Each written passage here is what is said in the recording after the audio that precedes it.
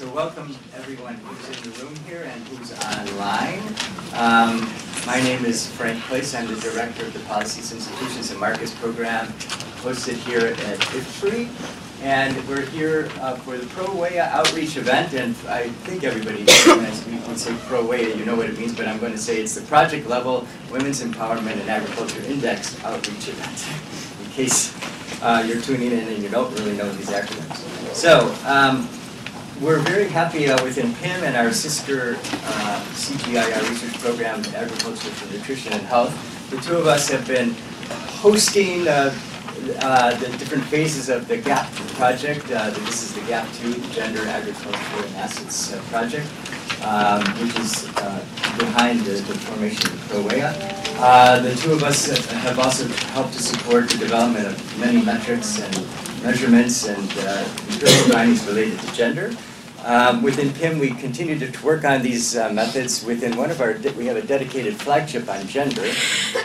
We also have a lot of work on gender-related metrics and measurements and outcomes in many of our other flagships. One is on social protection that Dan leads. Another is on governance of natural resources that Ruth leads.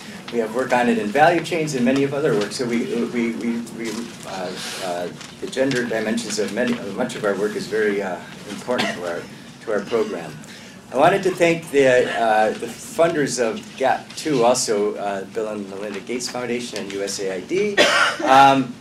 It's not necessarily such a sexy topic of metrics and methods, but so I congratulate them for having the foresight and the patience to invest in something that is a little bit of a longer impact pathway than some of their other opportunities they have to invest. So we thank them for that. I have a great appreciation for the development of metrics and measurements and their importance. I worked previously in an area on property rights and land tenure where we're still struggling to come up with good measurements for things like tenure security.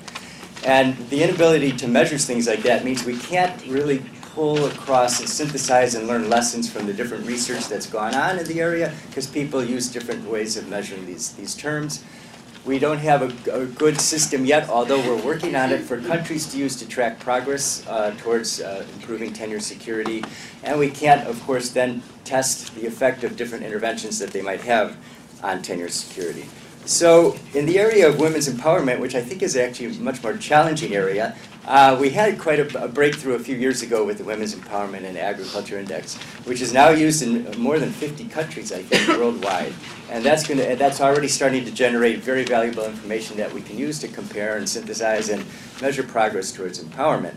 But with any innovation, there's no silver bullet. And I think it was recognized that that particular tool was perhaps a little bit laborious for some people to use, and it didn't hit all the different dimensions that we aim to do. So there's been some spin-offs from that. We have the ProWEA is one of them, which is a very important one that can be used by development projects in their work. It's a leaner instrument, and they can implement better. And the use of this is going to be very important not only for the development partners themselves, but for the global community, because those are the partners and organizations that test interventions on the ground, they scale up, and it's those types, that information on what types of interventions can work to improve empowerment is a big critical information gap that we all hope to solve. So I'm very excited about this development and the future applications of the tool, and I look forward to hearing from all of you today, and I'll stop now because I think my time is up.